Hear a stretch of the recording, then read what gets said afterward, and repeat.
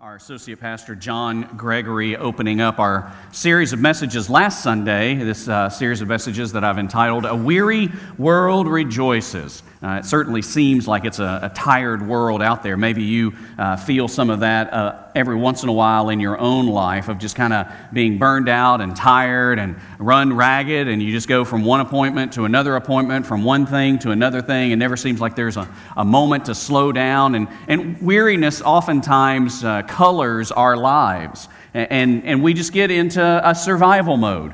We just want to be able to survive the day. We want to be able to survive relationships that aren't going so well. We want to be able to survive financially. You want to survive in a company maybe that's downsizing. Lots of us have experienced those kind of ideas along the way. I remember just a few years ago when I was working in the publishing industry that our company went through a massive restructuring, and my boss walked into my office and sat down in order to let me know that my job had been deleted and that there was a restructuring going on, and I was blessed that there was another position that had been created that I was going to slide into. But there's that momentary moment of panic and terror of, how are we going to pay the bills? How am I going to pay the mortgage? What am I going to say when I get home to Angie? Like, what just happened here?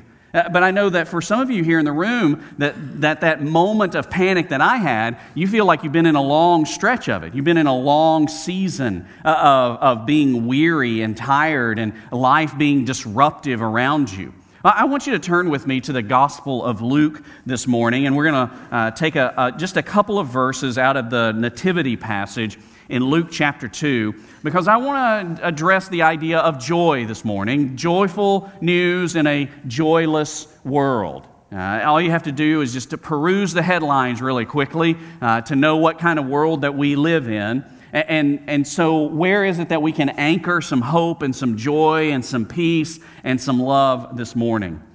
There is this passage in Luke chapter 2, and I'll be visiting this again in another gathering that we have during the month of December. But I wanted to just read a short passage out of it here in Luke chapter 2, where Jesus, the Christ child, is born. And then in verse 8, it begins this passage where the angels come to announce that Jesus has been born and makes the announcement to a group of shepherds. But pick up with me there in verse 10, and I'm just going to read verses 10, 11, and 12. But the angel said to them, talking about the shepherds, and this is in the night time, "Don't be afraid, for look, I proclaim to you good news of great joy that will be for all the people. Today in the city of David a Savior was born for you. He is the Messiah, the Lord. This will be the sign for you. You will find a baby wrapped tightly in cloth and lying in a manger." This was perhaps not exactly the news that a group of shepherds thought that they were going to get. I mean, who in the world would think that they're going to be the ones who are going to get this particular news story that's going to come blasting across their lives in the middle of the night? And yet, when Jesus is born, this is what happens. There is some guys who don't have the most joyful job on earth, that they are delivered the greatest news of joy that there could possibly be. Being a shepherd was not exactly highfalutin territory for a vocation in the ancient world. Oftentimes, shepherds were the guys that basically they didn't have any skills to do anything else. And then to really be on the night watch, you're working third shift as the shepherd, to a bunch of grungy animals that are always kind of dirty and stinky and oftentimes would wheel around on you and nip at you. And at night, your job was then to protect a flock of sheep that were relatively ungrateful from the predators that actually wanted to eat them. And so you had to protect a group of ungrateful sheep from a wolf that could actually eat you. This was not exactly the most fun job in the world. And yet this is to whom the angels bring the announcement of the birth of Christ.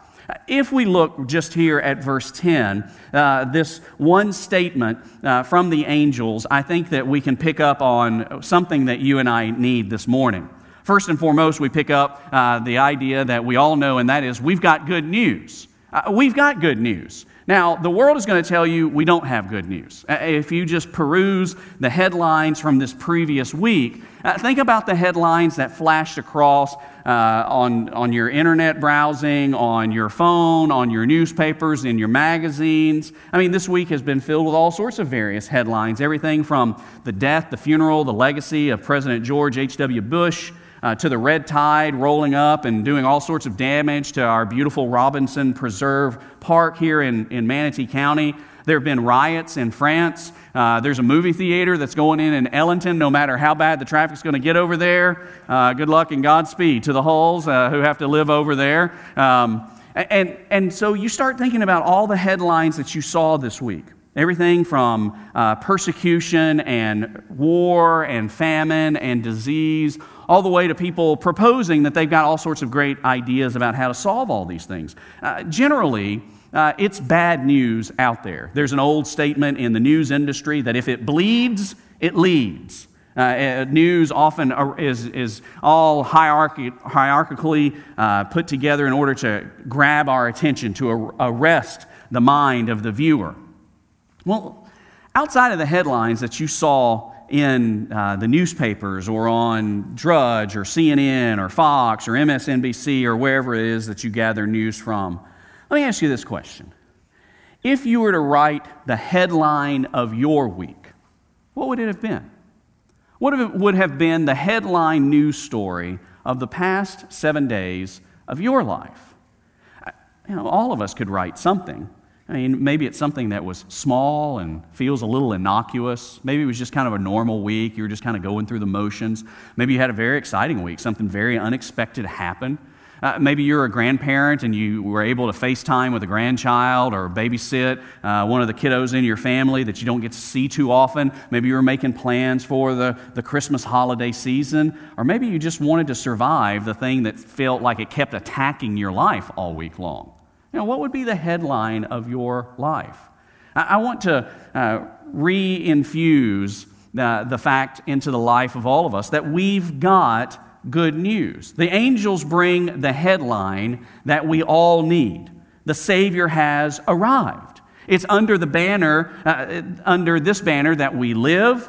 It's under this banner that our church ministers. It's under this banner that a weary world can celebrate. That even in the midst of the diagnosis that you didn't want, or the breakup that you weren't expecting, or the kind of the terrible consequences that you fell into because of a bad choice in your life, when you're weary, we can celebrate because we actually do have good news that overcomes all of the bad news of the world.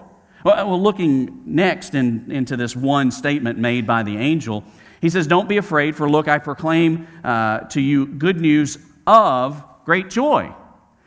Secondly, we can have great joy. Seems to be in slight commodities in our day and age. There's so much that works against us as to whether or not we can have great joy. We just want to find some little semblance of happiness in our lives. Again, let me ask you a little bit of a diagnostic question. What are your sources of joy and happiness in your life? Is it just getting relief from a job that you really don't care that much about? You just want to get home, you just want to get past the commute and back into the house and plop back on the sofa in order to watch whatever show you've been binging or read whatever book that you've been working through or get to a hobby that you like it better than everything else?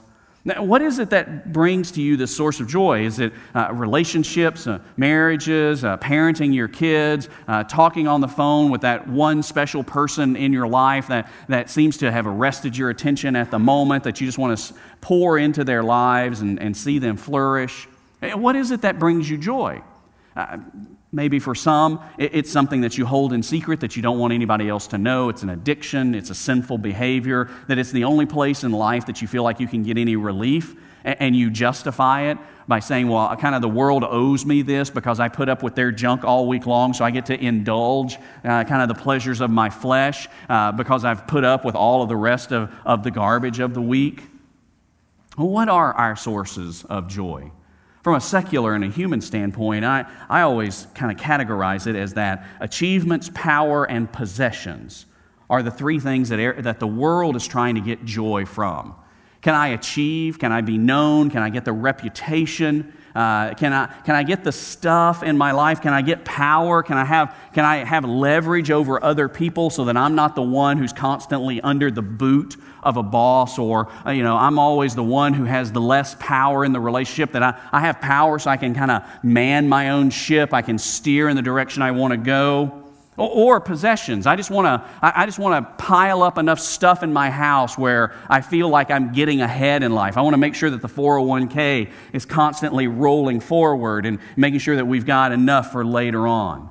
But we all know, and we know this intuitively, and all of us find out experientially, that no matter what your achievements or your power, your possessions might be, they're all temporary. They're not going to last. Eventually, somebody is going to achieve something better than you. Eventually, somebody's going to have power over you. Eventually, somebody's going to have more possessions than you, or the possessions you've got are going to wear out and go out of style and out of fashion, and you're going to have to start all over again. But instead, the angel says, I have proclaimed to you good news of great joy. This good news is that the everlasting one has descended to earth. There are some theologians who put it this way, that he has condescended. Now, we think of condescending as in the most negative of terms. When somebody's condescending to you, they're kind of looking down at you. They think that you're not quite smart enough to kind of get it. There's a word for it now in the culture of what men sometimes do to ladies, that they mansplain things. Boy, I know all you ladies really love it when we do that. But there is a sense at which Jesus has condescended to us. He has known from time immemorial that we are weaker vessels, that we are limited in our sight and in our understanding. And so he was willing to descend out of his greatness in order to show up here on the earth, to be incarnated as fully man and fully God, in order that he can make that long journey of holiness and faithfulness throughout his entire life. Sinful never was something that could be characterized of Jesus. Instead, he is the Lamb of God without spot or blemish. There is no evil action ever taken by Jesus throughout his entire life. He comes to the cross where he is the perfect sacrifice for sin, and he dies on behalf of people like you and me and of the whole world, so that he could bear the brunt and the weight and the judgment that we deserved to be poured out on us, and the wrath of God instead is poured out on Jesus.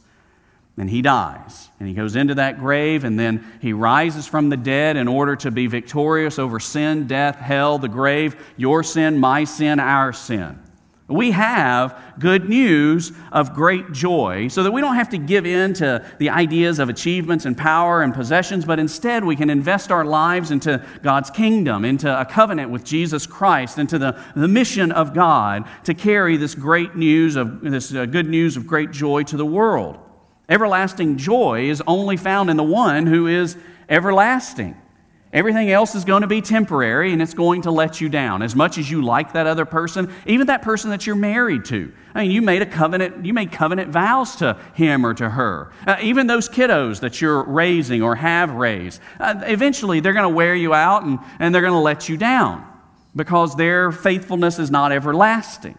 Our faithfulness is not everlasting, but it is with Jesus, that we can find in him great joy. And it is God's intention that we experience the joy of his salvation. That's the way that it is phrased in the book of Psalms. Would you restore to me the joy of your salvation? Even though it's kind of commonplace that we talk about our salvation, that's not necessarily the way the Bible speaks about it. The Bible speaks about salvation as something owned by God that is gifted to us. And we have this good news of this great joy that can be for all the people that he is going to gift us with salvation. And we find our greatest joy when we are most deeply connected to the Savior. That's a beautiful thought, that you can find your greatest joy when you are most deeply connected to the Savior. Deep joy comes from knowing Christ. And thirdly, in this pronouncement made by the angel, he says, I proclaim to you good news of great joy that will be for all the people. Number 3, it's for everybody. Aren't you glad that the good news of great joy is for everybody? There's probably a moment in your life where you thought, there's not going to be any good news for me. I know me. I woke up this morning, I looked at me in the mirror, I've met me, I know all of my faults, all of my flaws, everything that I've done wrong. I know all of my secret intentions, which are bad and negative and hateful and spiteful at times. Surely there can't be any good news from the heavenly throne room for me. But the angel comes to tell shepherds, blue-collar guys working on a third shift that probably weren't suited for much other work in the world. It wasn't announced to philosophers. It wasn't announced to the social elites. It was announced to just regular folk, just like you and me, just normal people who grow up in towns and suburbs and people who just have workaday jobs. And it's good news. It's great joy for everybody. And it's for all the people, advantaged and disadvantaged, religious and secular, every ethnicity and every culture. Because it is this good news of great joy, the gospel, the good news of Jesus Christ, that transcends boundaries and politics and every dividing line that we might establish. Over in the weeks ahead, I'll ask John and the team of folks that went to Jordan, and then Angie and I, along with the Kings, we'll all share about our particular mission trips that we've been on. I arrived back in town, Angie and I did, along with the Kings at the Tampa airport last night about 7 o'clock. So it is some other time zone for me right now. But I can tell you that one of the things that we experienced in Uganda visiting with the believers there was a sense that they had embraced this good news of great joy that was for all the people. They live in abject poverty. Most the children that we met along the way, they're either barefoot or in flip-flops, tattered clothes, many of them having only one set of clothes to their name. On the last ministry day that we spent there, One More Child, the Florida Baptist Children's Homes, sponsored a Christmas party for it was over 2,500 kids. And so out on the lawn of this school that had been established by a missionary there in a city called Kamankola, Uganda, which if you go home and you look, you'll find that it's a long, long way from the airport. We found that out. It's a 7-hour drive away from the airport. And that's where we spent most of our ministry days. And on that day we arrived, and there were all of these tents that had been rented and plastic chairs everywhere, and these kids were all seated all so quietly under these tents, and they just kind of kept pouring in and pouring in and pouring in. But as soon as the music would start, the kids would sing and they would clap and they would dance, and we would look at them and we'd say, these kids have nothing. Like, what in the world do they have anything to be happy about? But these are children that had encountered the good news of great joy that was for them in impoverished Kamankola, Uganda. And throughout the whole day, which it stretched to 4 or 5 or 6 hours, I don't know. It just kept going on and on and on when you have a party for 2,500 kids from all across the city. And there were singing, and there was dancing, and there was a brass band that came through as well, and then there was lunch, and the kids were so happy to get just a hot meal, and that was cooked in these giant barrels, giant pots, just on wood fires on the ground, and then at the end of the day, as they were all being dismissed out this one single gate, we had purchased 25 Merry Christmas cakes. Fairly large cakes, but every cake had to be cut up into 100 pieces. And so some of the guys and the gals had spent, it felt like an hour or so, cutting up these cakes and putting them into these big receptacles, and several people would stand as the boys and girls would come out through these 2 lines to this gate to leave the property. And they would get one handful of cake, and they would get one piece of candy. And they were overjoyed. And it stood as a great representation to me that there is just something beyond the world. Because for them, getting a piece of cake is a big deal. They're not going to get cake when they get home. That was the only meal that most of those kids were going to have that day. Maybe it was going to be the only meal that those kids had for a couple of days. And for what they refer to as the Mzungus, that is the foreigners or the white people who show up, it's a term of endearment. At least that's what they told me. For us to put into their hand a piece of cake, or for some of them it was just kind of a wad of frosting, which I would have been fine with that. They had such a heart of gratitude. But it was that they knew that there was a connection there. Some of the children we couldn't communicate with. Not all of them spoke English. Many of them spoke a language called Lugandan. And as Angie and I stood around, at times we would just be kind of standing there talking to one child, and then suddenly we'd have this herd of children around us. I chalk that up to my wife and her ability to be a bit of a Pied Piper for kids. And in Uganda, it is very commonplace just to hold hands. It has no romantic intentions to it whatsoever. You'll very commonly see adult men walking down the road holding hands, sign of friendship, people who are not married holding hands, and certainly children. They would come up and they would find your hand and slip their hand into it, or two or three of them would grab a hold of your hand. And there were no words spoken. Oftentimes, they just wanted to be there. They just wanted to be in your presence. They just wanted to be known. They wanted to be recognized. And there were little funny things along the way. All of them wanted to touch Angie's hair because none of them had hair like Angie, and all of them wanted to rub my arm because most of the men in Uganda don't have hair on their arms, and so the weird Mzungu with his hair on his arms, like some savage creature, I guess, to them. I mean, obviously, when you look at me, you think savage creature. But it was just a great reminder to me that they really didn't want anything out of us. They really didn't need anything out of us. I mean, would they have been happy if we had handed over to them, a big wad of Ugandan money, shillings? Yeah. Would they have been happy if we had sent every kid home with a giant, bag of food? Absolutely. But there was just this sense at which they just wanted to be in our presence, just being able to have contact. And I wonder, is that enough for me and Jesus? Do I really find Jesus to be enough? That all I want is just to be in His presence like the poor urchin child, the poor orphan child who is lost in this world, who really, I have nothing that I'm going to take into eternity. Not my house, not my pickup truck. I'm not going to take any of my books or any of my achievements in the world.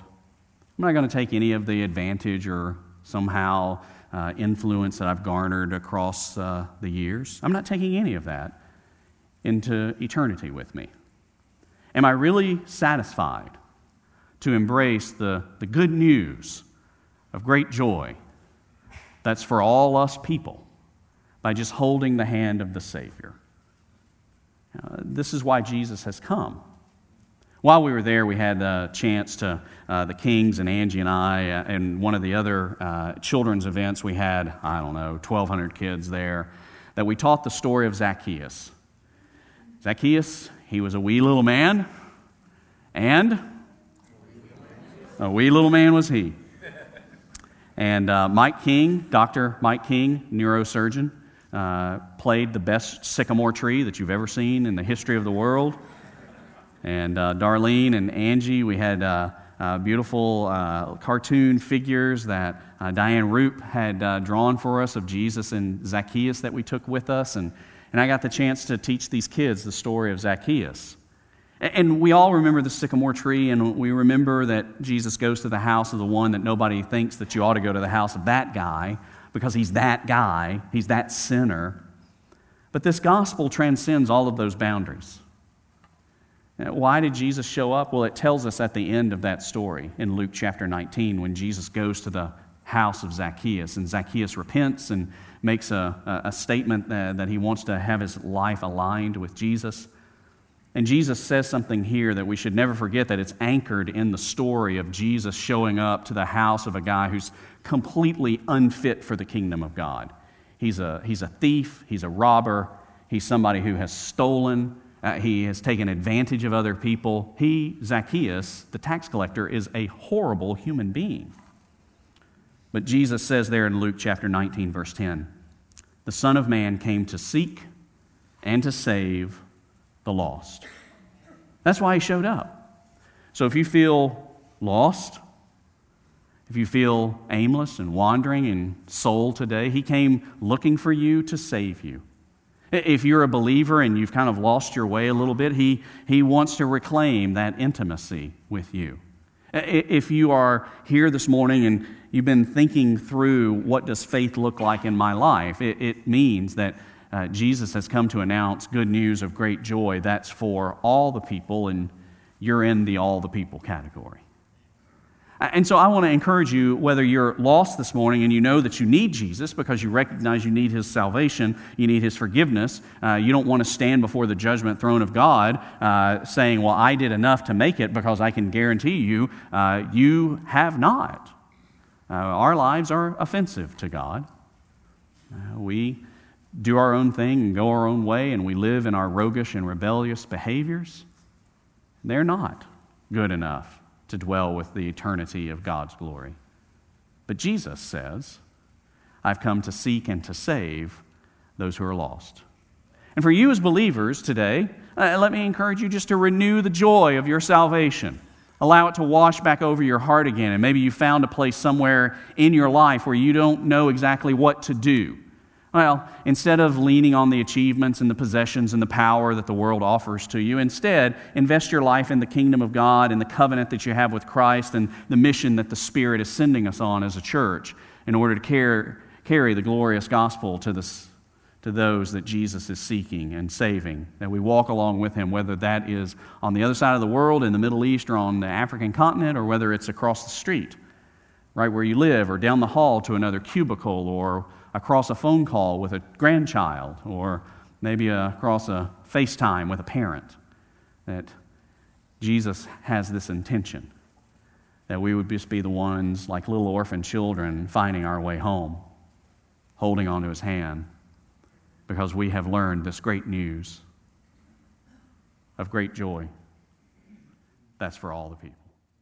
Let's pray together.